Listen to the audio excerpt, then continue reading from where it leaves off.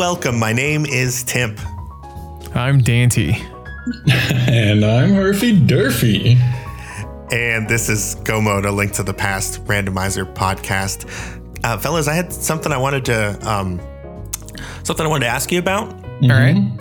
So I was trying to join the Discord channel for us to record this podcast, which we named Hosts. I was looking for that and I wasn't able to find it. And then I noticed that the two of you were already in a voice channel and it was called SGL Staff. Was it SGL Admins? Something like that? So it used to be called Go Mode Podcast, and that's where we record something called a Go Mode Podcast. And I renamed it to Speed Gaming Live because Herf and I had to have an emergency meeting of the minds. Yep. Right. Okay. Well, I must say my approach was to come into this and give you some guff for doing that. But the fact that I couldn't remember the name of the channel itself kind of disarms me from being able to come in with that approach. So consider me thoroughly neutralized in this situation. I forgot it is called Go Mode Podcast, not Hosts. Our text channel is called Hosts, but the channel where we record this is usually called Go Mode Podcast. And you're allowed to do whatever you want in here, obviously. Well, thanks. I'm glad we're allowed. I mean, voice channels are a dime a dozen these days in the Discord world. I'm honored that you would hang out in the one that we usually use. Timp is saying you come into my server. And you do your SGL stuff here? No, that doesn't fly. That's what I got out of that. It is absolutely allowed as long as you invite Tim as well, so he gets all the tea that he can possibly get. That's what I got out of that. Exactly. It's the best of both worlds where I don't have to be in the boring meetings, but I can just come in at the end of them and be like, so what'd you decide? Yep, pretty much. So no, I very much like I said, I'm honored that you would hang out in our channel to do all that stuff. So how's it all coming along? What's the latest in SGL world for the two SGL admins here? Well, I would say it's going smoothly so far. We are having a few slight hiccups in the top 128 bracket right now due to some scheduling problems. People are out of town until next Tuesday and stuff like that. So one little branch of the bracket is being held up a little bit, but we've talked to all the people involved and they're willing and able to schedule relatively quickly in succession, and it shouldn't be too bad. Plus, we calculated in some buffer. So the top 128 are going pretty swell, I'd say. Hang on, I'll give you a live update as far as reported matches goes. We're currently at 175 out of 208 matches played and reported on Smash GG. That's 84% of all the matches in the top 128. Currently, there's a couple of matches being played, and there's a ton of matches on the schedule, which we love to see. Mm-hmm. So we should be fine as far as the deadlines are concerned. We're biting on nails a little bit as far as how well the top 32 bracket will work out, but well, by the time this podcast is released, you probably already saw the announcement that we will probably have released, maybe. I hope the announcement gets approved because it's literally a draft as we stand right now. But basically, we're looking at trying to get some dates as, I guess, those cutoff points of what's expected of players during that 9-day Speed Gaming Live event. But just to make sure everything goes as smoothly as possible and, we don't have to accidentally make somebody play 5 games in one day or something stupid like that. Yeah, it's going to be pretty tight. Let's put it like that. There's going to be 9 days to play all your matches, and especially on the losers bracket side, it's going to be pretty tight. And we also have to adhere to a couple of, frameworks that just the event sets for us, like the grand finals and the possible bracket reset having to be on the last day of the event, because that's the big Sunday. That's been like that from the start. All the big grand finals are there, and it's going to be like that this year as well. So we need to be done by that, and we need to possibly have 2 matches thanks to the bracket reset on that said Sunday. So one of the things that separates the SGL tournament from others is the insistence that all of the participants have a webcam. Have there been any kind of fun hijinks that have come about from people's webcams as they played? A couple, I guess. I mean, I posted one in our host channel, I think, yesterday. Yeah, that was the one I wanted you to talk about. Yeah, I'm sure you did. So I was sort of in the loop on this one, but I didn't think it would actually turn out this way. So a while ago, the Lane started talking about how his background is kind of boring and he doesn't really have anything to show. And then someone else, I think Jem maybe, suggested he should put pictures of me in the background. And he ended up digging out old pictures of me from SGL 2019 and photoshopping my face on giraffe necks and printing them all out in color at work and putting them on the wall behind him. So unfortunately, or maybe fortunately, he didn't get a restream. But you can clearly see in his VOD that my face, my giraffe face, so to speak, is plastered all over the wall behind him. And I'm thinking it'll stay like that for the rest of the tournament. I hope so. I think the best part of it is I didn't see any of the stream itself, just the screenshot, like you said, that you shared in our host channel. But his face is just so like regular, like just like, oh yeah, any other day. And like there's all of these like pictures plastered behind him. It's hilarious. It's phenomenal. Yeah, it's a good picture. I agree. Yeah. So SGL overall so far, it sounds like it's been going pretty good. Anything else that you guys want to say on the topic? We kind of switched around the order a little bit in our notes here, but any other thoughts on SGL? No, I think we covered it all pretty much. The announcement, I don't know, assuming it has come out in some sort of shape like we suggested it, I apologize for things being so stressful for the people that are taking part in this, but it's kind of what it has to be. We really have no choice. It kind of is what comes with the double elimination format, and we didn't just want to do best of ones because of all the variants and all this stuff in rando, so this is the best that we could do for this year. Cool. All right. Well, in that case, we will move on to what we were going to start the show with, which is another announcement by the Racing Council. Dun, dun, dun. So I did, I could have just like spliced in the silences in editing, but instead I decided to actually sit here for the amount of time that the stinger plays. I thought that was for the stinger. Like, It was for the Stinger. Okay. All right. Well, hello, But there was Stinger. no Nice, need nice for to me see you again. No need for me to make you guys sit through that in real time, Yeah, but I did it anyway. So, But yeah, we did have an announcement. I'll just go through it real quick. We as a council unanimously banned all voice calls on competitive recordable races on racetime.gg. Kind of spawning from that, there is a new category that you can race in called voice call. That is like the goal when you set the room up, and you are allowed to be in a voice call for that. This just kind of adds more, I guess, accountability on the other races. There was a lot of stuff we put in our clarification that you can see in the Racing Council news, I guess, channel on the main Discord. But we felt like this was a much needed change, all things considered.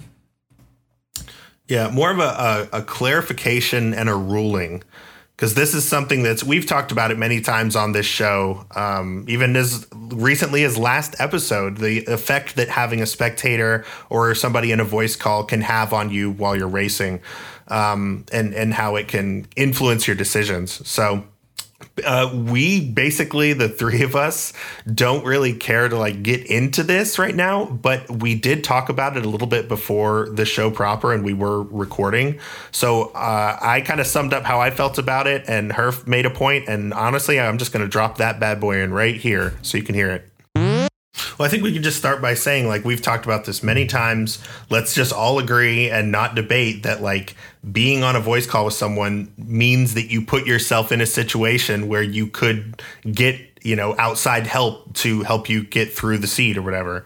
And that's not up for debate, so with that in mind, I don't see any problems with this ruling, I have nothing really to say about it other than it makes sense. The only thing I will say is this is another example of kind of the divide that's being created between those who are really good at the game and competitive and want to compete to be the best versus people who compete casually. And I think for the casual community, this is a bit of a blow because they're used to being able to do ladder and things like that while they're on voice calls. Now that's not an option, and that it shouldn't be an option because of the, keeping things competitive and fair in an environment where that's very hard to do with this game. But it's just the price that you pay, and it's an evolution, and that's kind of where we are now, and it is what it is. The only thing I think we should add as a point there maybe is I feel like people are ignoring this purposely, but you can still make voice call races. We've added a category for it. Yeah, it's not like you can never ever again race ALTTPR or play ALTTPR with being in a voice chat. You just can't do it where you shouldn't have done it before. Let's put it like that. Right. So that's that. And Dante, or if any, or Herf, if you guys have any final thoughts on that, you can throw them in here. But otherwise, I'm good to just move right on along.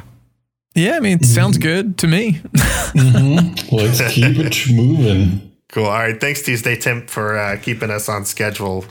So ALTTPR League Season 4, I just wanted to circle back real quick and mention my Week 4 game against Chelsea Lynn. It was casual boots. I said on the podcast I was almost positive there was no way I could win, and yet somehow, some way, I pulled it out and I actually did win that race. And the whole thing, I was on webcam. I had a friend of mine with me, as discussed, and just absolutely popped off. And he was, absolutely tickled. So the whole thing was incredible. And of course, the only reason that it's even worth celebrating is because Chelsea Lynn is so good at the game, plays so much more often, has much better execution.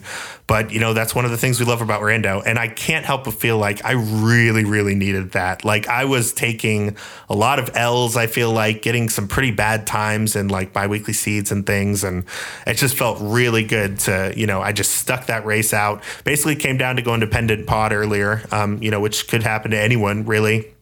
And I won by 5 seconds in a over 2 hour long race. Yeah, I won by 5 seconds. Basically, I was ahead through all of GT, and she was just creeping up behind me with better execution, getting closer and closer.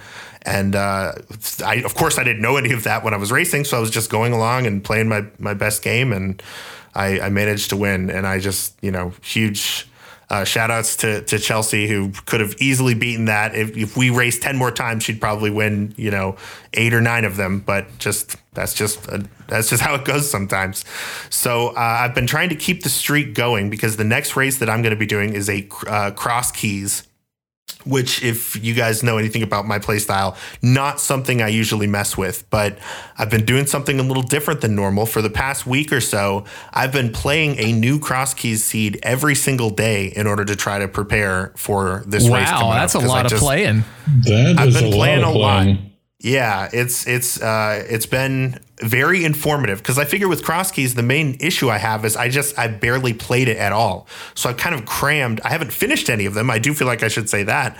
But I've just tried to cram as many in to try to get a sense of okay, what connectors can go where? How do I work this tracker? Even basic stuff like that. So I've been preparing quite a bit, in a Rocky montage sort of fashion. And my race against Sick Jester of the Hovering Sick Kids is tonight. And even if I lose, you can't say that I didn't try.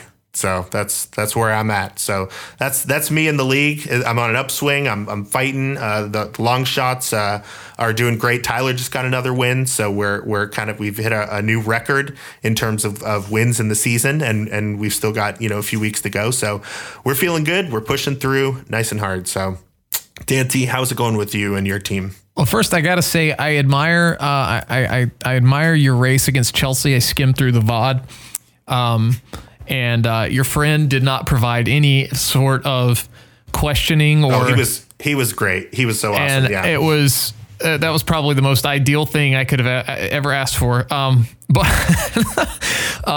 no. So as far as league goes for us, I feel like I should record 2 different versions of this, but I'll just do one mishmash one, mainly because we have one race still coming up for the Cross Keys week tonight. Nep is going to be playing Yagamoth. As we're going in undefeated, who knows if we'll be undefeated when we come out. We'll still be in first place, which I think is good. We clinched playoffs, I think, last week, which is a first for us because our team has always just gotten in by the skin of our teeth, like 3rd place in 3 seasons, like in the division. And, with 4 going in this time, it makes it a little easier. But clinching early is always like it's foreign to us, I guess is a way to put it. Mm-hmm.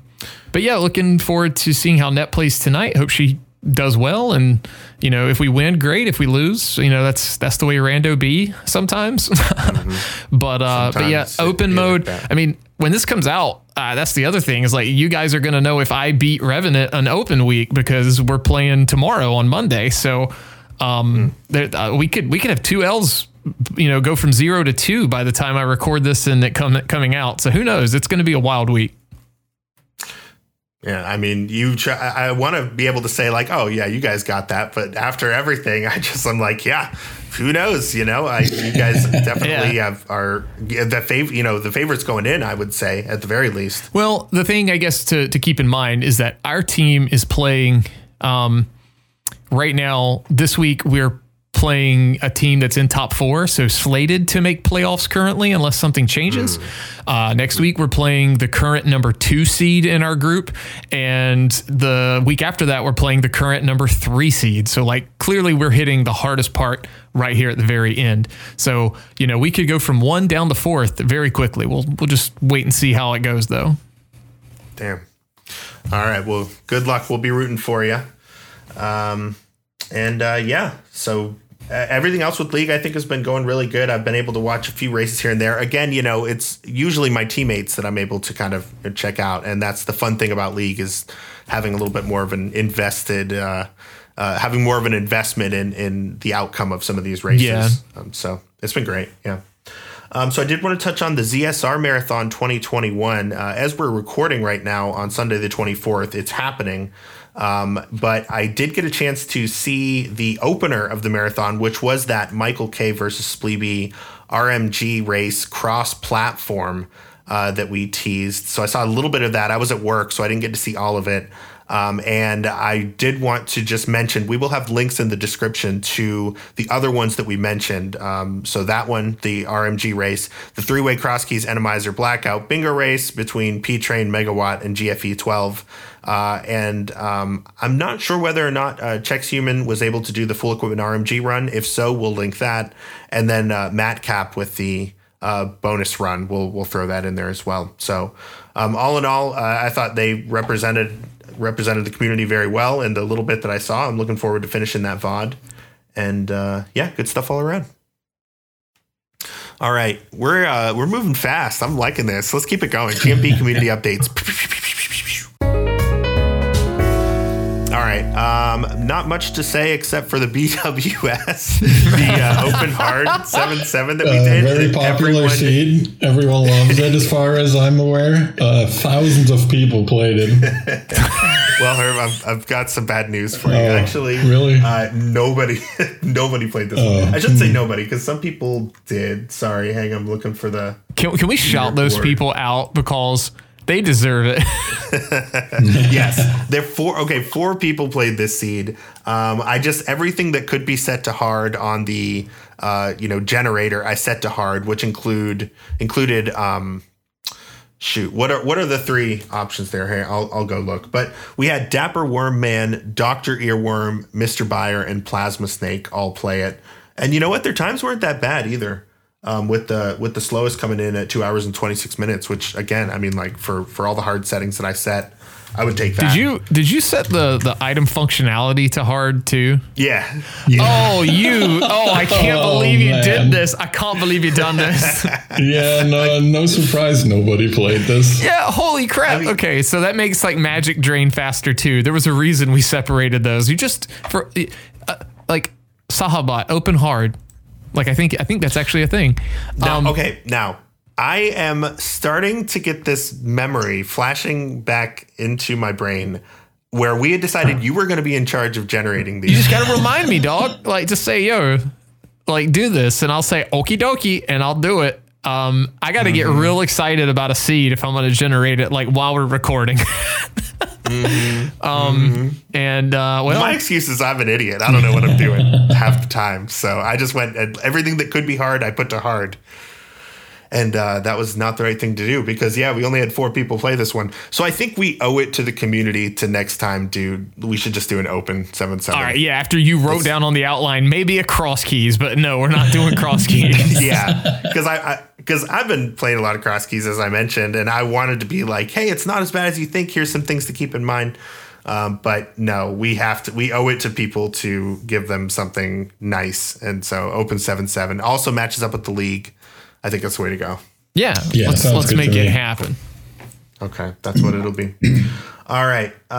So with that, it's time to get into our feature. I have to say more than any other feature we've ever done in our 85 episodes, I'm having a really hard time coming up with the title of this one. Do you guys want to take a crack at that before we transition over?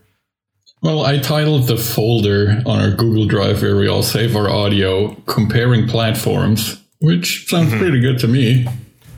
It's definitely, it's the first one I started with is like platforms, comparing platforms. Then I started to get into emulation versus hardware because I do want to touch on that. But basically, that's kind of what we're going to be talking about is all the different ways you can play A Link to the Past randomizer. So, no snappy title just yet, but maybe by the end of the episode, we'll feel good about something. All right, you guys ready? Mm-hmm. All right, let's go. All right, so first off, I wanted to thank Synac for the request. Just off the top of my head, from the best of my recollection, he was one of the first people to ask for this, but I'm fairly sure others have mentioned it in the past that they would like to hear a little bit about the various ways that you can play A Link to the Past randomizer, which to me, and we can talk about this, but I think it makes sense to kind of categorize them into 2 separate categories, which is emulation versus hardware. And before we get too much, let me stop. I'm doing that thing I do where I ramble. What do you guys think about the idea of emulation versus hardware? Do you think that's a significant thing to try to define for this conversation? Defining, probably not. I mean, you can make a really dumb definition, I guess. And that's kind of how I look at it, which, I mean, to put it very concisely, we call it like a SNES emulator, like SNES 9X, or, the one you're not supposed to use, ZSNES, stuff like that. Like it's basically utilizing a piece of hardware, electronics, to play Super Nintendo games, like in this case. So like you're making it pretend it's a different console, like you're faking it out, which is where the emulation term comes in, because you're emulating the console. Like we could get like philosophical with it if you feel like we need to, but I think it's just, that's the very dumbed down definition. And emulator obviously is like really what a lot of people, experience games with and stuff. Mm-hmm. Well, when we were planning for this episode, you brought up a really good point with this, this particular topic, which is it only makes sense to define it if it matters. So let's talk about why it matters that there's a difference between emulation versus hardware.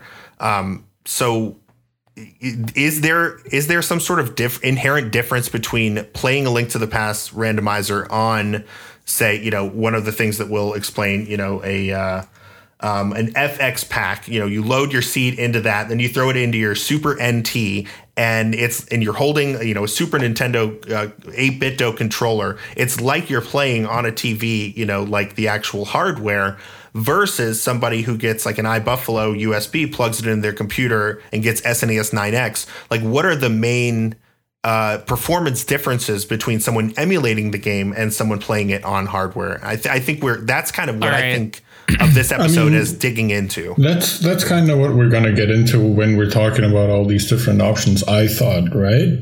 Yeah. Because that's kind of the main focal point, unless you want to like go through a short list of differences at the start, which we can totally do. Well, I guess I was just wondering if some of these differences are because of the difference in emulating versus playing on hardware. Because obviously all of them are different, but does it make sense to categorize them into those two categories? That was my main question. I mean, you could technically say that. Is it useful to do that? Yeah. All right. So here's the difference. All right. Emulator. And so like just all emulators, right? Unless they're like highly fine tuned, or like configured I guess it's the same thing, configured the exact same way, or like a very definitive way. They all run at like 59.94 FPS. Like if you play Virtual Console on a Wii, it runs at that. If you play SNES 9X, it runs at that. So roughly 60 frames per second, which is what most monitors are like display, like modern monitors. Let's put it that way. So then on top of that, the SNES is also categorized at 60 FPS, which is the console, the Super NT. So like to the average Joe, they're exactly the same. However, if, like I said, it's 59.94 for most emulators, such as like Virtual Console. I'm just going to use that as an example because that's like one of the quote unquote official emulators, from Nintendo or whatever. The actual SNES runs, you guys can crucify me in the podcast channel if I'm wrong on this, but refreshing my memory with a Google search, it says it runs at 60.09 FPS. That is roughly about 0.15 FPS difference. And that's per second, obviously. So basically, if you're playing on an emulator, you're losing time to someone playing on a console the entire run. Like that's probably the best way to put it. In a 2-hour race, do you know roughly how much time that equates to? Oh, that's a lot of math. Sorry. It ends up being a couple of seconds, very roughly. It's like between 5 and 10, I want to say. I don't remember exactly, but it's like a 5 to 10. Like I remember the number being thrown around, but I don't exactly remember, but I'm like vaguely remembering you're losing 6 seconds per hour because you're like the difference is about a frame. Sounds right. Yeah, that sounds like some solid math. It's very close to that, and yeah, it is right around a frame. So, but yeah, like that's one thing to consider. Now, depending on how, that's why you see a lot of people who get serious, whether, I'm not even saying they're good or they're bad. I'm just saying that they take the hobby seriously and they, have money that they would like to spend on it. Like that's why you see people getting Super NTs or resurrecting SNES consoles. Now the Super NT out of the box, let's put that off for a minute because because we've got like bullet points. We can just go through this. We'll get to the Super NT in a minute. That's the biggest difference. One other big difference I want to mention before we start is the input lag, which is, by all accounts, everyone you ask who switches from console to emulator or from emulator to console, it is worse and noticeable on an emulator. Even, to someone like me who's played like 95% of their SNES stuff on an emulator in recent times, it's, you notice it once you change. You don't notice it when you play it on an emulator. It looks and feels fine. But once you change and then you have to change back, you're like, oh, God, this is really laggy. Yeah, I remember going to a friend's house one time and the way that he had his just like normal like TV and gaming setup in his living room, I was playing Super Smash Brothers against him, and I noticed this like significant lag. Mm-hmm. And this is a guy who plays video games all the time, and I was like, dude, how are you not noticing this intense lag? And he's like, I don't know, man. I just don't notice it. So, I think it's easy to take for granted that, people would notice, but I think everyone just kind of has different tolerance levels for that sort of thing. And like you said, going back and forth between the two definitely makes it a lot more noticeable. Yeah. Yeah. One other thing I did want to say on the topic of, emulation versus hardware is I was kind of, trying to wrap my brain around this and because like at the end of the day is Super Nintendo. Yeah, it's hardware, but it's a computer, right? And it's giving you an emulation of what the game is that you've put in. So like I did kind of get this existential, like, what even is the difference between hardware versus emulator? Like they're all emulations. And then I was kind of trying to think of something like this in terms of music. If you think of like an actual piano, like a baby grand piano versus a synthesizer that is set to play a piano sound, to a lot of people, that's not going to make a big difference. They're not even going to notice the difference, especially, the more into the future we go, the better the sound gets. But to someone who cares, and certainly to someone who plays piano, there's a huge difference between a real piano that you play that's acoustic versus a synthesized one that plays a sound chip of what a piano sounds like when you hit the key. So I think we're kind of maybe dealing with something like that, where for a lot of people, emulating is totally fine and it doesn't make enough of a difference to hurt their enjoyment of the game. But for some people, they enjoy the experience of playing on hardware enough to go out and buy certain things and set up, certain systems in order to be able to play on hardware. And oh, by the way, it also has some gaming benefits that actually can make you go a little bit faster as well. So I think that, to me, thinking of it that way kind of helps a little bit. Yeah. So, yeah. Yeah. I think that's pretty good. It's maybe not a perfect analogy, but I think that's a pretty good one. Yeah, I think, like, I know you kind of threw in there, and then we got a little philosophical to where I was going with that, where, you said Super Nintendo's thoughts on that. Technically a computer, and, it's emulating. So the emulation thing is you're making something it's not designed to do, run something. So like that was kind of my dumbed down thing earlier, is that Super Nintendo was built to play Super Nintendo cartridges. So it's doing what it was designed to do. And then you're using a piece of software to trick your computer with Windows installed on it or whatever to pretend it's a Super Nintendo so it can read the file. And then that's where the emulation comes in. So like, I guess that's a little bit of difference per se. Yeah. No, that's helpful. That's a good differentiator as well. And then that kind of gets a little tricky when we talk about the Super NT, which we'll get to. And it's a little ambiguous about, is that hardware or is it an emulator? So anyway, but with that, I guess we are kind of ready to jump into what we've done is compiled 4 or 5 different options of ways that you can play A Link to the Past randomizer, starting with the one that, if I had to guess, is probably most familiar to most of us. It certainly is to me, which is just using an emulator that you download on your computer.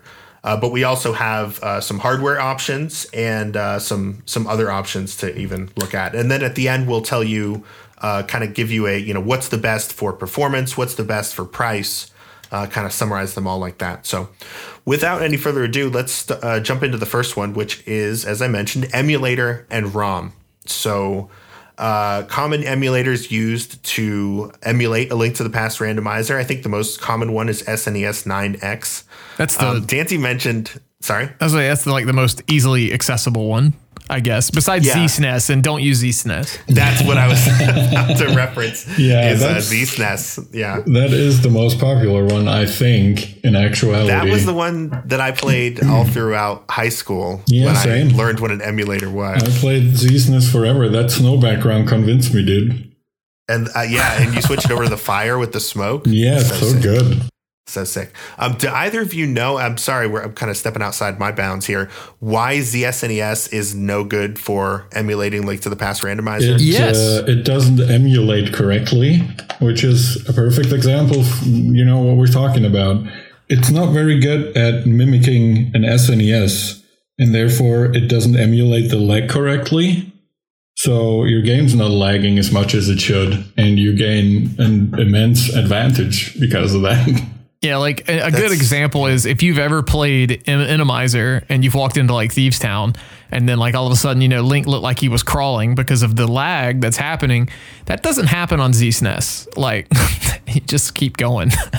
So It's really bad at lag. The other thing I noticed when I used ZSNES, when I first got into ALTTPR, like when I was playing casually, no racing and such, I left everything default, but the version of the ZSNES I used, all the floors that are hidden, like in GT, where you could use ether to see it or something like that, or light the torches, they were just there. I was like, what's happening here? What, did I do something? And I thought I had, but I checked and it was all correct. So, but yeah, it's like that would be something you're not really allowed to do in a race, is see the floor, know? So, don't use ZSNES. I mean, there used to be at least a picture like when you would load it up that's like, don't use this while playing ALTTPR. With like the 80s laser background or whatever. But the SNES 9X, like the most, recent versions, I guess we'll say, those are like probably the most commonly used for ALTTPR. It does all of the core things that you would want. It's basically out of the box. It's got the Lua scripting for multi-world, or some branches of it have that. It's got, also for auto tracking. It supports MSU, the graphics you can spruce them up a little bit if you really want to, but usually that looks kind of poopy to me. I'd rather it look true to a fault, but that's me personally. That varies person to person. Sure. And it does have a terrible hotkey design as far as SNES 9X goes. And you have to disable like all of those. Otherwise you have a really bad time pressing buttons, if you press something on accident, then you end up like getting all kinds of crazy stuff, I guess, like with layers being disabled and stuff like that. Now, I promise I'm not trying to stir the pot, but I just have to say I find it very interesting that it's okay to take an emulator and make the graphics like crystal clear, pixel perfect, way better than they ever could have been on original hardware. But it's not okay for ZSNES to eliminate lag from the game. Doesn't that seem like almost kind of a double standard? Because Not the graphics really. the graphics don't have any effect on the timing of the game. You're giving a player with not emulating lag an advantage that is not allowed technically, because the more heart containers you have, the more like the shield, stuff like that. Even rupees in some degree. I don't know that, so I won't talk about that too much, but like all of that causes lag in the game, and like on the SNES. So the emulator needs to be able to process that properly. And if it can't, then it's a very unfair advantage for racing.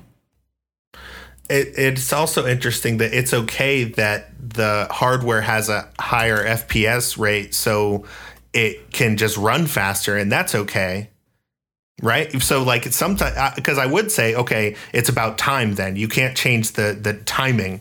You have to emulate that accurately. But then, hardware actually moves faster than emulators, but that's considered okay. So I don't know. It's just, what can you do other than only allow hardware? Like it's not that emulator users are at a disadvantage. It's that a game that should be played on an SNES, because that's where it came out, is allowed to be played on emulators as well. So deal with it or buy some hardware. Right. Yeah. No, like I said, I'm not trying to stir the pot.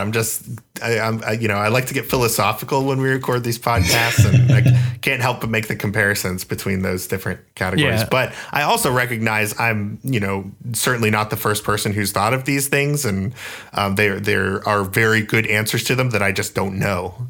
Yeah, I mean, but kind of circling back, let's I'm gonna get us back on topic. All right, so SNES 9X, Please, thank you so much. We were talking about the hotkeys; they're kind of poopy. Just if you're not careful, you'll press 3321144477889, and all of a sudden everything's all messed up. And then you don't know what to do. But if you disable them, you don't have to worry about it, which is also a fantastic thing. All emulators, let's kind of backtrack just slightly. They all have hotkeys. Just make sure you notate what they are. It's just that SNES 9X has I think probably the worst UI and actual hotkey layout of any emulator. Kind of going a step up above that, BizHawk is a really nice middle ground. As far as the three emulators we're going to kind of mildly talk about, that this one does require a little more CPU usage, but from what I understand, it still does Lua scripting. I think, I know it does MSU stuff from what I understand. But it does, like I said, it requires a little more horsepower out of your computer. So be mindful of that. You don't want to overheat your computer in the middle of a race or something. If you're playing on a laptop or something, just make sure it can handle it. And, BizHawk has BizHawk, I guess, is kind of an emulator that does multiple platforms is probably a good way to put it. You hear BizHawk a lot when you think about, if you've dabbled in Ocarina of Time, Rando, and the multi-world for that. Gotcha. So, and then kind of going, wrapping this up and we can kind of finish rabbit trailing. There's also RetroArch, and RetroArch is probably the best emulator you can possibly use. It's the closest to console speed and setup when it's set up properly, but it does require even more so than BizHawk, a decent chunk of CPU usage. So, again, you want a pretty good setup. I talked to a couple people who have used this in the past, Error being one of them, and he said that it is quite a large pain to set up correctly. You'll see if you look at some emulator times on the NMG speedrun leaderboard, you'll probably notice that if you watch their video, they're using RetroArch. So, but yeah, if you tune it properly, it also is probably the one with the least amount of input lag. But it does still have some. It's just not as bad or noticeable as BizHawk or even a step down SNES 9X. So it's very CPU intensive. So it just depends, again, how serious do you want to be? If you don't want to buy a console and, you're a big PC gamer and, besides ALTTPR, then maybe your computer can already handle it. And that's probably the way to go. I know there's a lot of runners that do use RetroArch for rando racing. When laid out like this, it definitely does seem like kind of the clear choice. By the way, all of these emulators totally free to download. They're yours if you want them. There's so that should be said, because all the hardware that we're going to say, not the case. So I think a lot of people start with emulators simply for that reason. It's extremely low risk. You've made zero investment. You can just download this and you're ready to go. So, I think a lot of people start with emulator for that reason. That being said, it seems like if you are going to pick an emulator, you want to pick the one that's going to do the best job of emulating. But as Dante mentioned, RetroArch can be a little CPU intensive. I will say, SNES 9X definitely does require some setup. I hear a lot of people as they're getting started at the casual level, even to this day will pop in and be like, I just recently found out that you can disable key input when you're or what am I trying to say? Make it so that you can navigate away from the window and still play the game, so that I can mark my tracker. Because there are people that don't really, I believe it's a default of SNES 9X that's not set that's not set up that way. But what you want to do is go in and make sure that you click whatever that is. And I'm sorry, I can't remember the name of the setting, but basically you're making it so that when you click your tracker on another screen or whatever, it doesn't pause the game every single time you do that, which obviously is not going to work in a race. Yeah, you want it to be able to just stay functioning and not pause, basically. Right. Exactly. And as we talked about earlier, different graphical settings, you can get really, crystal clear, edgy pixels, or you can get them all rounded and weird looking, which I don't know why you would want to do that, but you can. So no matter which emulator you set up, you are going to have to do a little bit of setup. So I would just keep that in mind. And, rather than tell you what to do specifically, I'll just say, of course, go to our Discord or the main Discord and ask around. People will be more than happy to let you know what kind of settings you need to set up for all these emulators to get started. Mm-hmm. I think that pretty much covers why, emulators, what they do best, why you would use them. So now I think we're kind of getting into our hardware. So let's start with the SNES Classic, which I kept calling the SNES Mini over and over when we were making this outline. I wanted to call it the SNES Junior, but I knew that wasn't right. Nope, it's not Mini. It's not Junior. That's technically a console. So let's dive headfirst into the Classic. Okay. It looks like a SNES, but I have some bad news for you. It's an emulator. It's an emulator. See, do you understand why I'm so confused all the time? So basically, it's a little tiny box. It has been compared to, crap, I am totally blind. A Raspberry Pi. It has been compared to. I'm not saying it's Raspberry Pi. Geez, don't crucify me for that. Anyway, but if you take the Super Nintendo plastic cover off the thing and set it to the side and look at the internals, and then look over here, I got an NES Classic, the one that came out before that, and I take the shell off of that and I set the board down. They're basically the exact same thing. So it's just something that it was built, we'll say, specifically to emulate the NES and the SNES. So it's built to mimic it. So it's like it's a console emulator. I know I made it hard, didn't I, Tim? I'm hanging on by a thread, but you still got me. But yeah, that's kind of what it is. I think this option is really good. Like, let's say you've got a computer that isn't how do I put this? I say your computer's a potato. Yes. But for some reason you have a capture card and it works. But if you run SNES 9X while streaming, you suddenly have bottlenecking issues and everything overheats and locks up. A SNES 9X is probably, a SNES Classic is probably the way to go. Just because if you can capture on your computer and stream without issue, then you're all set. And it's basically the equivalent of running an emulator. The other thing that's really nice about it is you don't have to worry about do I have a controller that's going to respond well? Because it does. It's just a SNES controller. If you've got the I guess the controllers Classic. That come with it. Yeah, with the Classic controllers. Yeah. You can even use some of those old Wii controllers because it's the same plug. Those are good to go. The problem herein lies with this one that it requires a soft mod that we're not really going to get into. But you'd have to mod it so you can sideload extra ROMs. And those ROMs you can play from the game. Now, this is where I'm turning to the community for some help because I did a little research and I couldn't find anything definitive.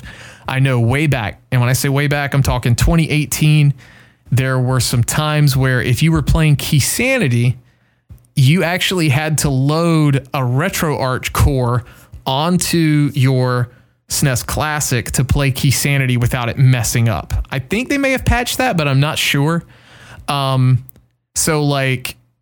You were basically putting an emulator on your emulator box, and Exhibit busted in the room and was like, "We're gonna pimp your ride." That's dating me with that terrible joke, but yeah, I don't know what the exact bug was, but I know from having some friends that used to use Classics, you had to for Keysanity, and it was quite, a headache. It sounded like a headache to me. So it seems like basically the SNES Classic, it has a Link to the Past on it as one of the games. So you would think like, oh, so you go in through it some way with that. No, you're just taking advantage of the fact that you have, like you said, a Raspberry Pi, like a small box PC that's very lightweight, that kind of is just designed to do one function, that also interfaces perfectly with the Super Nintendo controller by Nintendo. You're essentially taking advantage of that and then using it like a computer and putting an emulator on it and playing all of your seeds that way. Yes. Yeah. Pretty much. This is how you play, isn't it? Or no. No. That's why you have one though, right? I have one. Yes, I have two. You have, but okay. Because I was the collector guy that bought like the European version so it could look like a Super Famicom. Oh wow! But I mean, I have them. Like I've got one stationed in my living room that, you know, before we had the baby, we could like just play whatever we wanted, you know, kind of deal. Yeah. You know, just to kill some time, But yeah, I mean, it's a great affordable option. The problem with that now is like finding a SNES Classic is like finding gold, you know, in the ground. Like it doesn't happen anymore. I think they're out of production as far as like brand new goes. So, you know, the ship has kind of sailed on that one, I think. Now, I think you have a note to mention this at another point, but I do think this could be a good time to talk about it. And that is tracking when you're playing on hardware. Because I think this is maybe something I've taken for granted as someone who plays on an emulator and uses auto tracking, how it just kind of works, you know, because why wouldn't it? You're on the same system. How do you set up auto tracking when you're playing on hardware? And does it vary from type to type, or what do you do? So here's the deal with the Classic, since I know you keep wanting to call that hardware. The Classic has a way to interface with QUSB to SNES. Most of you are probably familiar with that program, or just USB to SNES.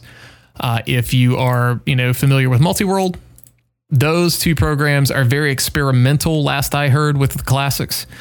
And you need that to the same setup for Multiworld is what you need for auto tracking, I guess is the way to put it.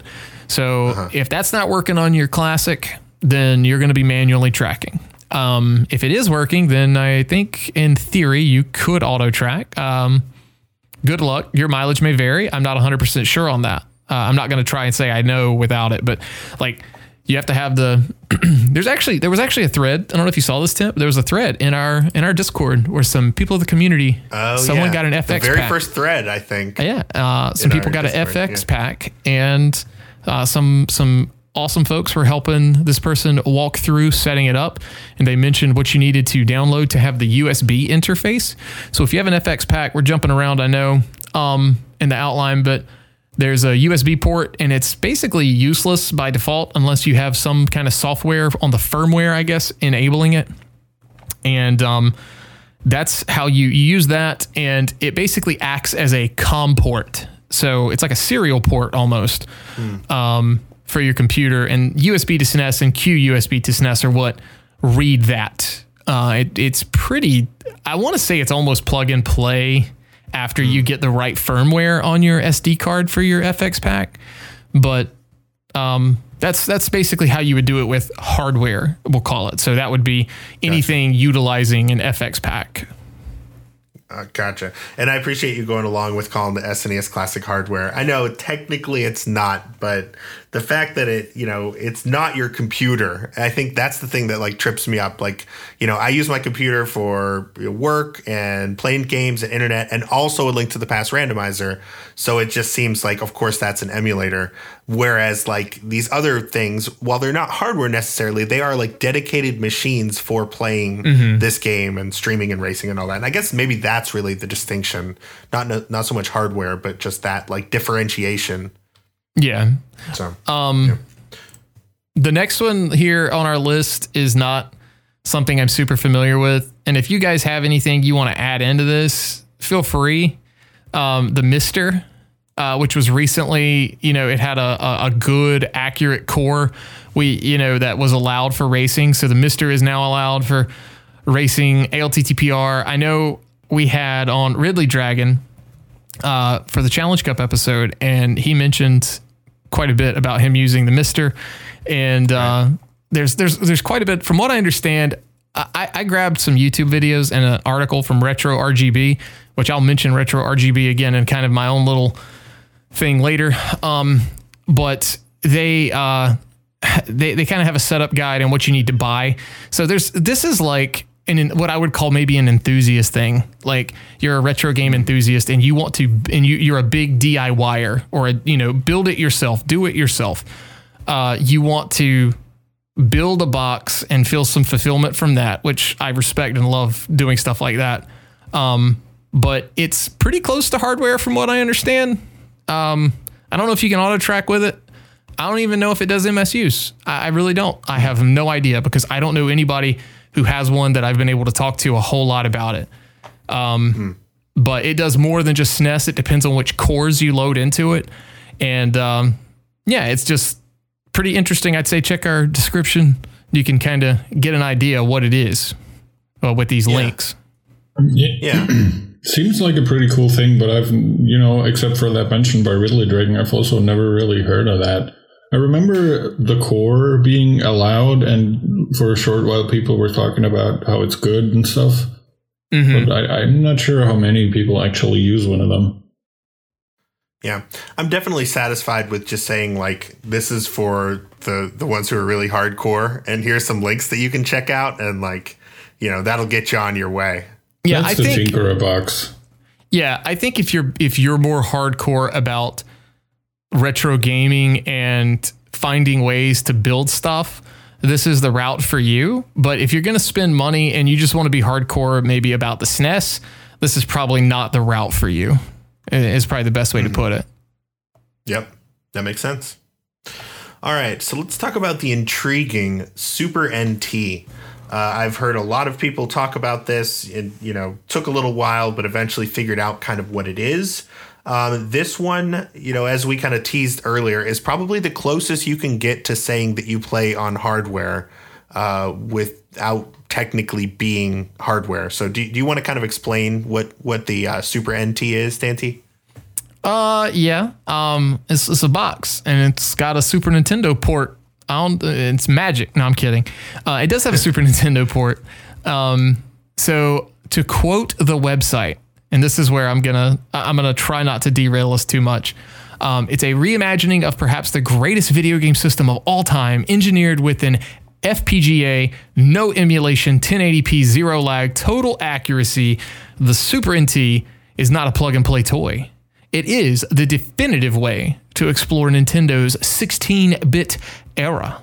Compatible with 2,200 plus Super Nintendo games and Super Famicom game cartridges, explore and relive one of the greatest video game systems of all time with no compromises. So the only thing I'm going to say just real quick is that I have actually seen, now I've followed like Retro RGB and Voltar on Twitter back when I was getting my SNES Junior modded. Finally, it's back. Thank God. I sometimes, retro gaming enthusiasts like themselves, they have very strong opinions, and I can't say if they're right or wrong because I'm not educated enough to make that decision. But I know Voltar and Retro RGB, at least from what I've seen in some recent tweets, they're not a big fan of analog. I don't know why. But technically, their argument is that it definitely is emulation. It's just done at the highest level. So the whole thing was analog's got a basic thing of saying the no emulation thing. That's kind of like a false advertisement. However, it feels like no emulation to the player. And so this is probably the best way to play on modern monitors and capture cards for gamers out there for ALTTPR. Like I'd say this is probably, if you're buying a console and you don't want to jump through a bunch of hoops with an original console, this is the route to go. Gotcha. Yeah, it's they really blur the line between emulation and real hardware, and it goes back to like what makes it so hard to to wrap, for at least for me, to wrap my brain around the difference between the two. Can you tell me what FPGA is? All right, let's learn together as I read the outline.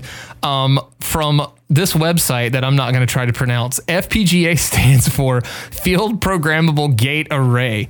Essentially, an FPGA is a hardware circuit that a user can program to carry out one or more logical operations. Taking a step further, FPGAs are integrated circuits, or ICs, that's the acronym, which are sets of circuits on a chip. That's the array part. And I see Temp has put in English ? Basically, here's the dumbed down poor man's version of that. I think a Super NT was built to be a modern Super Nintendo. Okay. At least that's how I look at it. Like, it was designed with the purpose of playing these games on a modern level. So like actually taking a Super Nintendo cartridge from the 80s or 90s, or not 80s, but from the 90s and playing it. Yes, because out of the box, when you get a Super NT and you get an SD card with you load the firmware onto your SD card and you plug it in and you boot the thing up, it ain't gonna do a whole lot unless you've got a cartridge in it, because they're not selling you a bunch of games. That would be illegal. They're selling you a thing to play your games. So which is not illegal. Right. So you pop in your cartridge and you're good to go. But yeah, it's probably, like I was saying, the best thing you can buy. One of the things that's really good about, I guess that's really good about this is that there's already a community that's kind of modified the firmware I was talking about. So let's just say you want a console, but you don't care about MSU or multi-world or auto tracking. Then this is what you want, because you will be able to modify the firmware and load your ALTTPR seeds onto your SD card and then just boot them from the SD card. And you don't need a cartridge in there. So, and you still get all the benefits of the Super NT. Now, I guess with the Super NT, one thing, I don't remember the exact setting, and I really should have pulled mine out and looked this up. There's 3 ways to set this up. You can force the clock speed to run at I think it's the 59.94. You can force it to run at an even 60 FPS, or you can force it to run at its normal Super Nintendo clock speed, that, what did I say, 60.09 or something like that. Mm-hmm. So it can run at that. When it runs at that, you'll notice on most people's Super NTs, you'll see like a line that looks like a screen tear that happens every so often. And that's where it desyncs for just like a frame on these, modern monitors, I guess is a way to put it. So it's a side effect. But once you've seen it happen a couple times, as a player, it doesn't bother you as much anymore. Interesting. Have you ever played a Super NT? I mean, I have one. So yes. You have one. So yes, you have played. I mean, is this the way that you play most rando seeds? No, it's not. I bought a Super NT back when they were always in stock, and I bought it with the intent of, I really absolutely hated carrying my whole Super Nintendo to SGL. And I was like, all right, so SGL 2020, I'm going to make sure I've got a Super NT. So I bought one, and then I took it to AGDQ, and I haven't taken it anywhere since, because we haven't done anything in person. Right. Pepe hands. Right. But yeah, at home I use my Super Nintendo. It's just because of what I'm used to. And I just got the SNES Junior back, which looks immaculate, by the way. And when you've got RGB and stuff like that. So it's just what I'm used to. So that's what I do. So I neglected to include really one of the most important platforms on here, which we should probably talk about right now, which is just the dang old Super Nintendo. Well, that's kind of where I was going to lump it in with the FX pack, because you can't play A Link to the Past randomizer unless you have an FX pack on Super Nintendo. And here's why. Yeah. You'd have to have a cartridge writer. So you would have to do a homebrew cartridge for every seed. And I think that would get really expensive. And I don't know. I'm just trying to imagine my closet full of as many seeds as I've played. Imagine that. It would be so cumbersome if you had to write a new cartridge for every seed you played. Oh my God. It would be absolute trash. I'd probably burn up the cartridge writer. Yeah. So yeah. If you have a cartridge of A Link to the Past, that will do you no good in playing a Link to the Past randomizer, because you don't want A Link to the Past. You want the switched around version of A Link to the Past. You want the Japanese 1.0 version so you can dump your legally owned cartridge. Exactly. And I was going to say patch your game so you can play randomizer. Right. So essentially, correct me if I'm wrong, because I don't know if I've ever actually seen one of these, but it's kind of shaped like an SNES cartridge, but it has a slot for an SD card. So you just download the seed onto the SD card and then pop it into the cartridge and then put it into your Super Nintendo, and then that brings up like a menu and you like navigate from there, and then you can play. Yeah. You're talking about the FX pack, correct? Yes. Okay, I was making sure we still weren't talking about these cartridge readers and writers. So I was like so confused because I don't know too much about we ruled those. those out already. Yeah. All right. So with the FX pack, there is like some base firmware that you have to have, like a folder that it reads so it knows how to boot up. Like that's like how the thing knows to do what it does.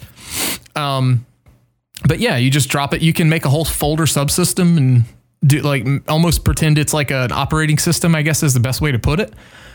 And yeah, you just click on it and it'll boot the seed. Like they're getting really experimental with some of this. Like they've got a way to emulate Super Game Boy 2 on there, so you can play certain Game Boy games. There's a couple of things that enable the USB port, like we were talking about earlier. The USB port will allow you to do auto tracking and crowd control. Like that's we don't want to have to get too far into that, but like also multi-world, which kind of works the same. Multi-world and crowd control work basically the same way as far as like the integration. But yeah, once you've copied it, you just kind of boot the thing up. It also does MSU support. So there's two different versions. There's the FX Pack and there's the FX Pack Pro. For the rando community, there is no difference. Like unless you just want to say I'm a pro, like there's no point. If you can get a pack, just get the pack or the SD to SNES. I think they were just called SD to SNES before, it got changed. And I don't think there was like an official FX pack without the Pro attached to it. It's just some stuff that they've added to try and, add potential stuff like save states and other tech down the line. Doesn't really apply to us that much though. So I'm a little curious about the MSU that's allowed. Does that have to? How does that work? All right, so I'm speaking from my experience of how dumb I am. The way it works is it mutes the music file that it's in the ROM. If it detects, this is how the ALTTPR stuff works with like the SD to SNES FX pack. And it will read from the SD card and play music from that. Like that's just how it works. Okay. So it has to be set up a specific way. It's basically the exact same thing with emulators. It's just processed on this little cartridge. In addition, if you've ever noticed, if you have an FX pack, if you play an MSU file, or rather like a seed with MSU going, and you lose power and you come back, there's no save file, like it's gone. And the reason for that is because it can't read and write at the exact same time. And I found out a way around this. If you ever want to save an MSU, like have your save file be there for when you come back later, when you finish the seed or when you need to take a break, if you hold the reset button down, this applies to the Super NT or the Super Nintendo, it will eventually do some light codes on the FX pack, and like basically one of them just stays lit. And when it stays lit, it lets you know it's going to reboot back to the main menu instead of the same ROM. And I probably lost you, Tim, but basically that way it gives it time to write the save file as it resets. So that's kind of a cool little feature. That'll just never apply to me, so that's why I zoned out a little bit. But I'm glad that you said it on the show, because I'm positive that there's somebody that will be helped by that information. So this is the FX pack, and of course, the FX pack also has to be used in conjunction with the Super NT, right? There's not a way to be able to play Rando without a cartridge. Basically, you have either a real normal Super Nintendo or a Super NT, which is like the console equivalent, basically. But you need the FX pack, or the SD to SNES is basically your cartridge. Just that it's not one game on the cartridge, it's all your MSU or, your different seeds, all that stuff. Yeah, understood. So just buying a Super NT will get you a cool machine that is extremely accurate and very close to an actual Super Nintendo.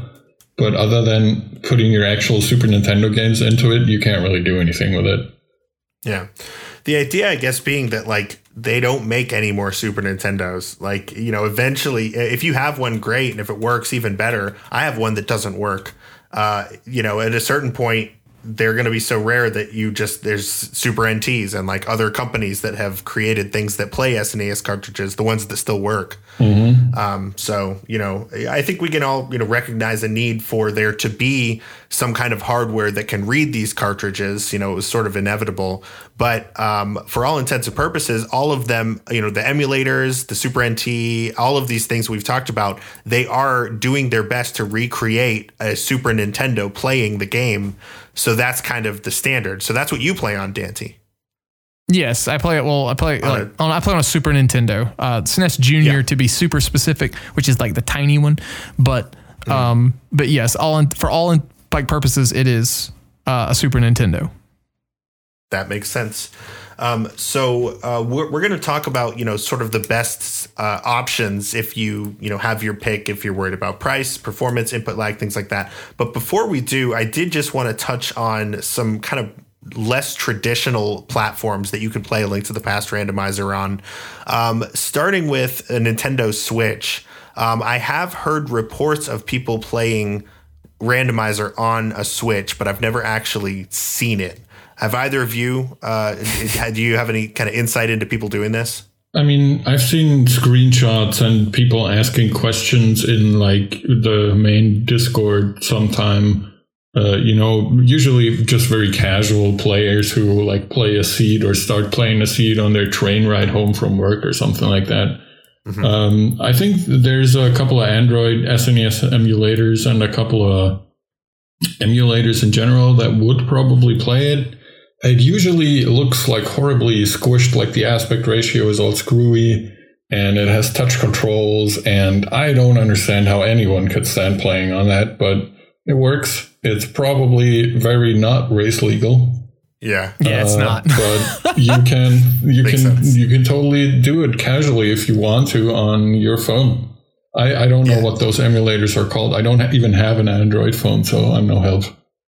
Yeah, so with the Nintendo Switch or with your phone, with an iPhone, an Android, whatever, there exist emulators for these things. So if you can get an emulator to work on one of those, however you end up doing that, and then you have a ROM of ALTTPR seed, then go ahead. But these are not race legal. And Dante, do you want to maybe talk about why they're not race legal to do something like that? No, but I do want to talk about. Will you please, though? I just want to talk about the funny image I had in my head of like Speed Gaming Live with the.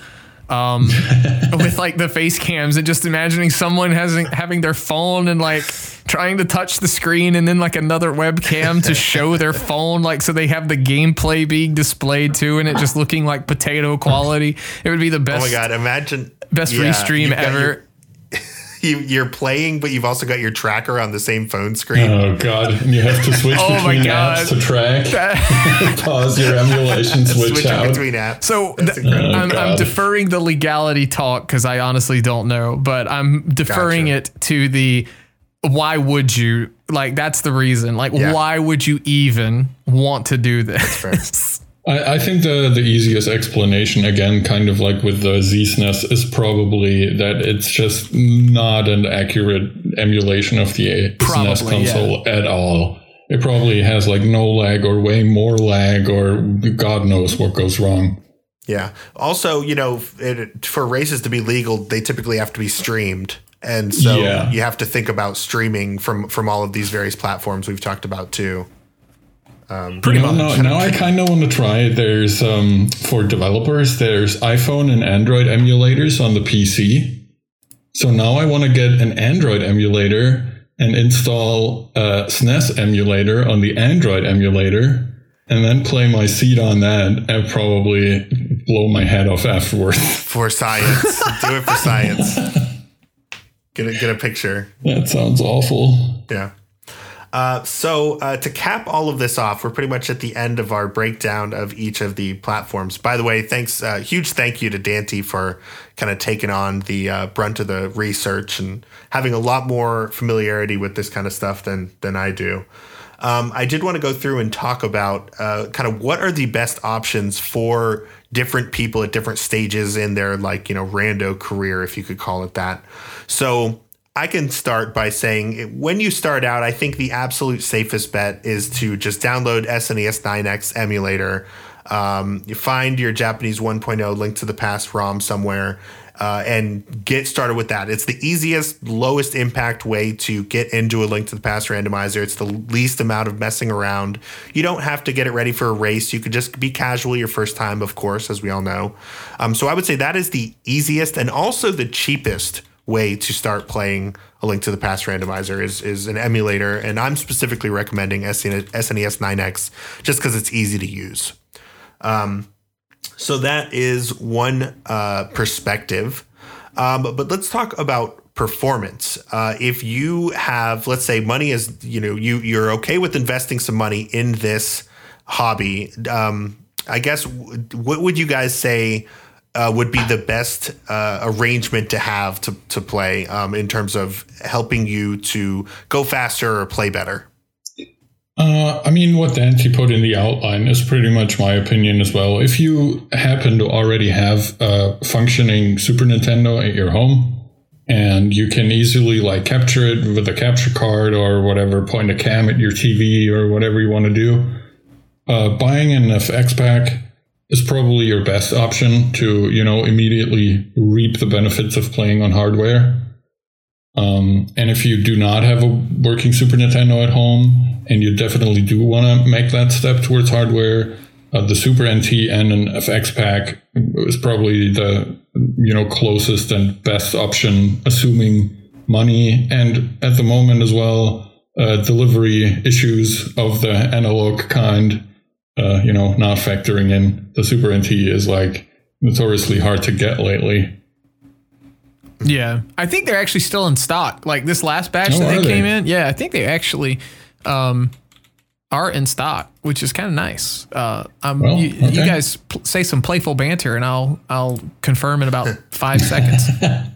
One thing I did want to touch on is controllers. Maybe we can just kind of briefly tack that onto this. There's been people that have asked us to do an episode on controllers, and I've always been kind of hesitant because I only have one, and I don't think there's a lot of merit to talking about keyboard. I know there's some people that play on keyboard and kind of swear by it, but generally I would say a cheap, USB controller. The more it looks like an SNES controller, the better. I personally have an iBuffalo that I got as a gift from a friend back in 2014. Never had a problem with it. Never had issues with the buttons, wearing out or anything. But there are also people who will find a controller they really love and then go as far as to open the controller up when it's giving them problems, replace some of those rubbers under the button to make them, kind of feel right again and kind of do repairs to their controller as they go. But iBuffalo, like I said, is one that I use. 8BitDo is one that you'll hear people say quite a bit. Controller chat, you guys have any other thoughts? I figured this could be a good time to... Yeah, it's as you said, it's kind of hard to really put a thing on it. I think the best you can do is obviously getting some sort of original SNES controller. And I don't only mean the old 90s original SNES controllers. I mean, I think people have found ways to make, for example, the Switch SNES controllers work, and they're very close and very good controllers. Yeah. There's a couple of other, SNES classic controllers you can, with an adapter, also make work on a PC. Stuff like that is probably, by the feeling alone, the closest you're going to get. Then there's the 8BitDo and the iBuffalos and stuff that you mentioned.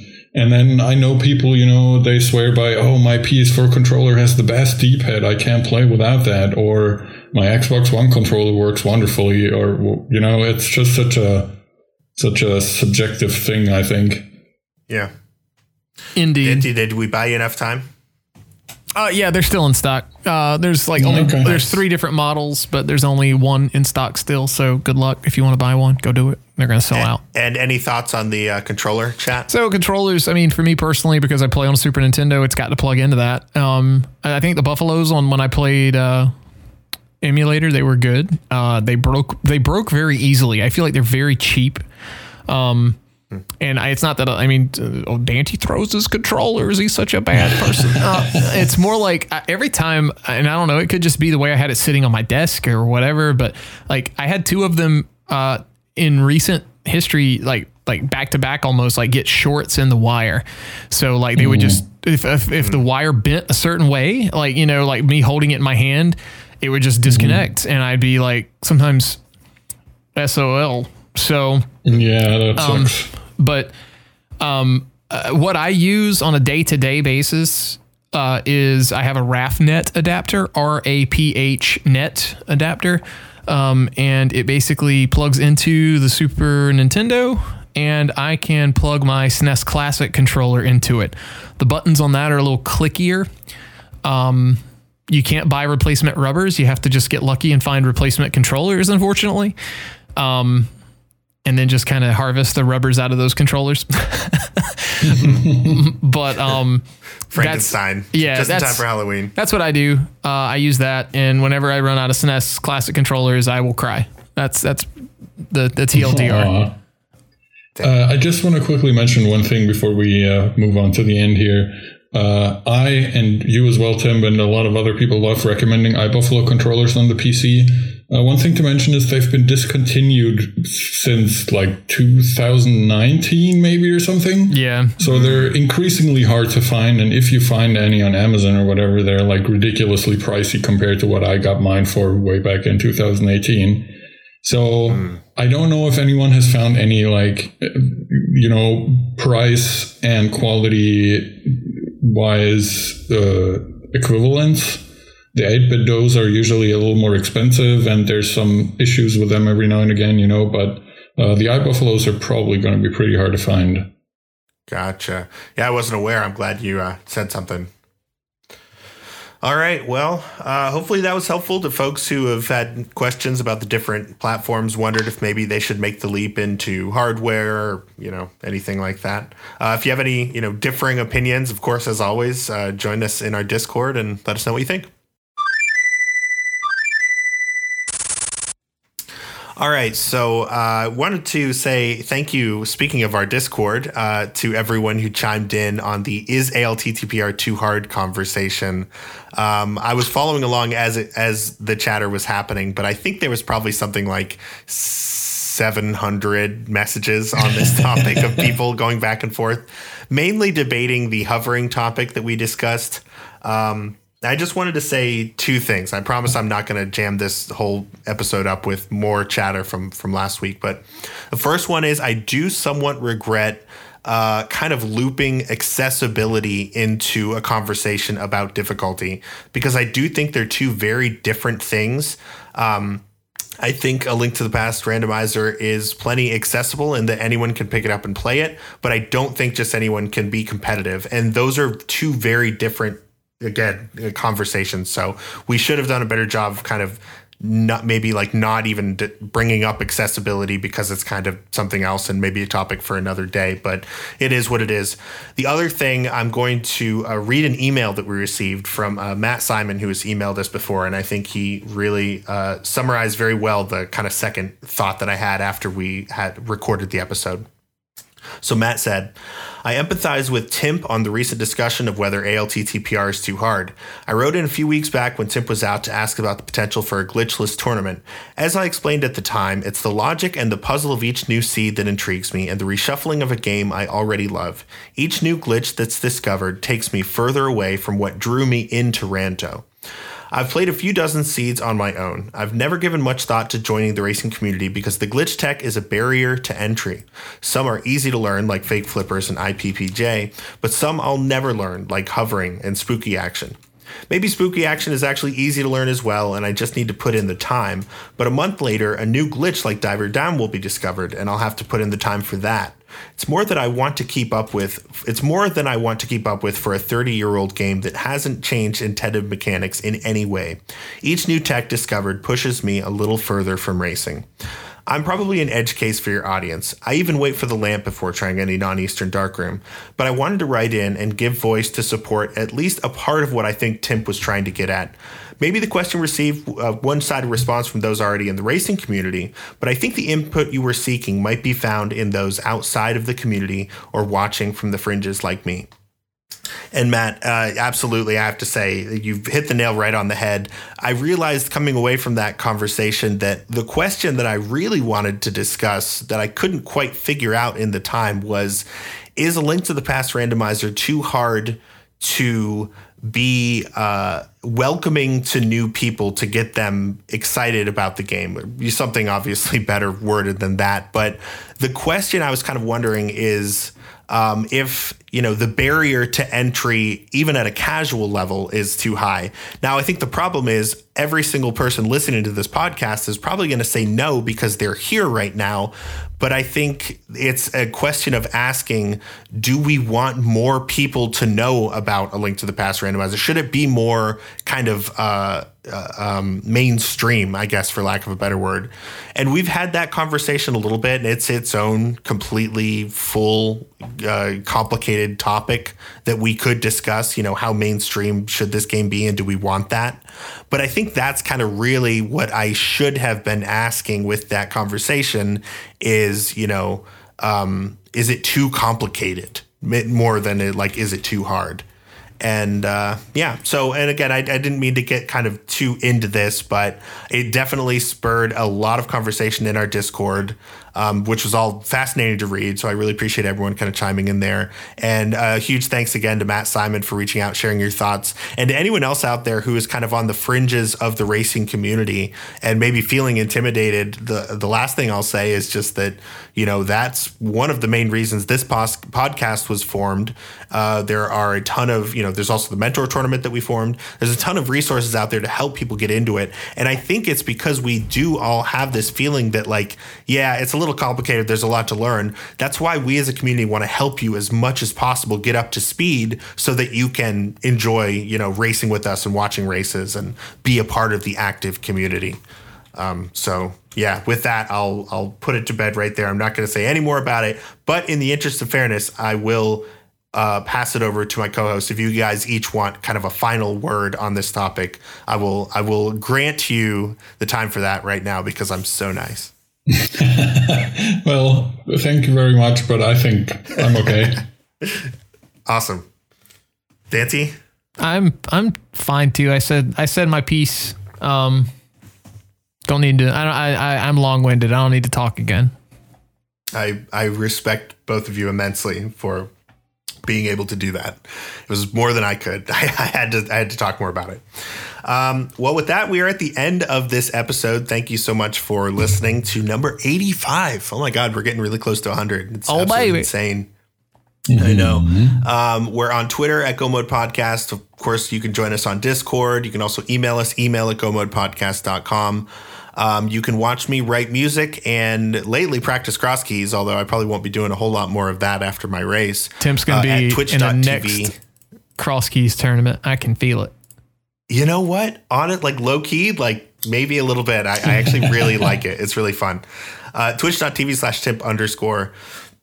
I hadn't thought of a recommendation until literally this moment. And what I'm going to recommend is the following.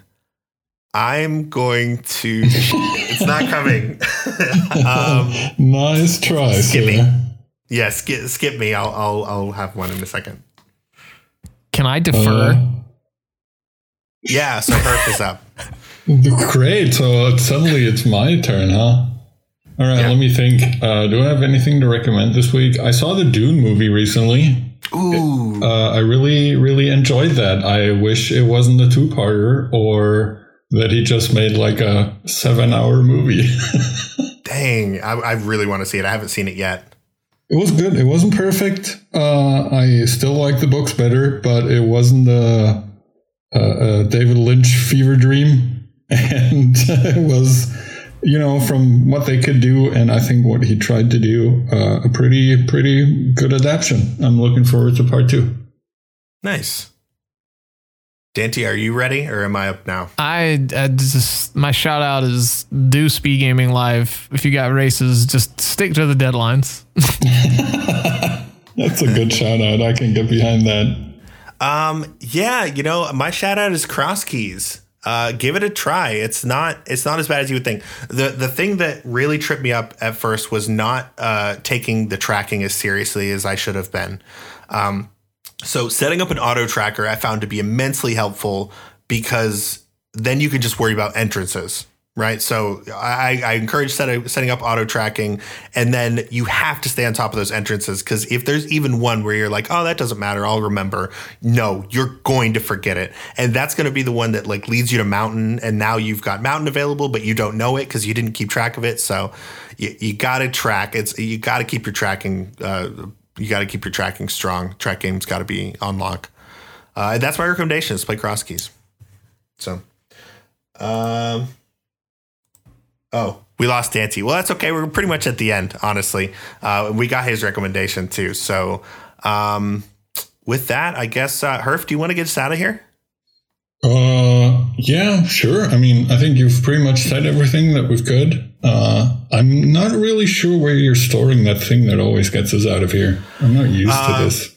Usually I've got it in here. Let me check. Okay, here's a shot. No, that's okay. Oh, you know what? It's in my fanny pack.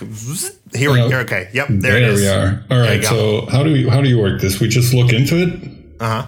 Okay. So let's, all right. Okay. Did it happen yet? I think it happened. Is this still the show, though? I don't think so. I think you listening, tell us if this is still the show or not. Are we still here? Are we still here? No. Let me try it. I think there's some magic words that go along with it. Okay. So let's go ahead and mirror out.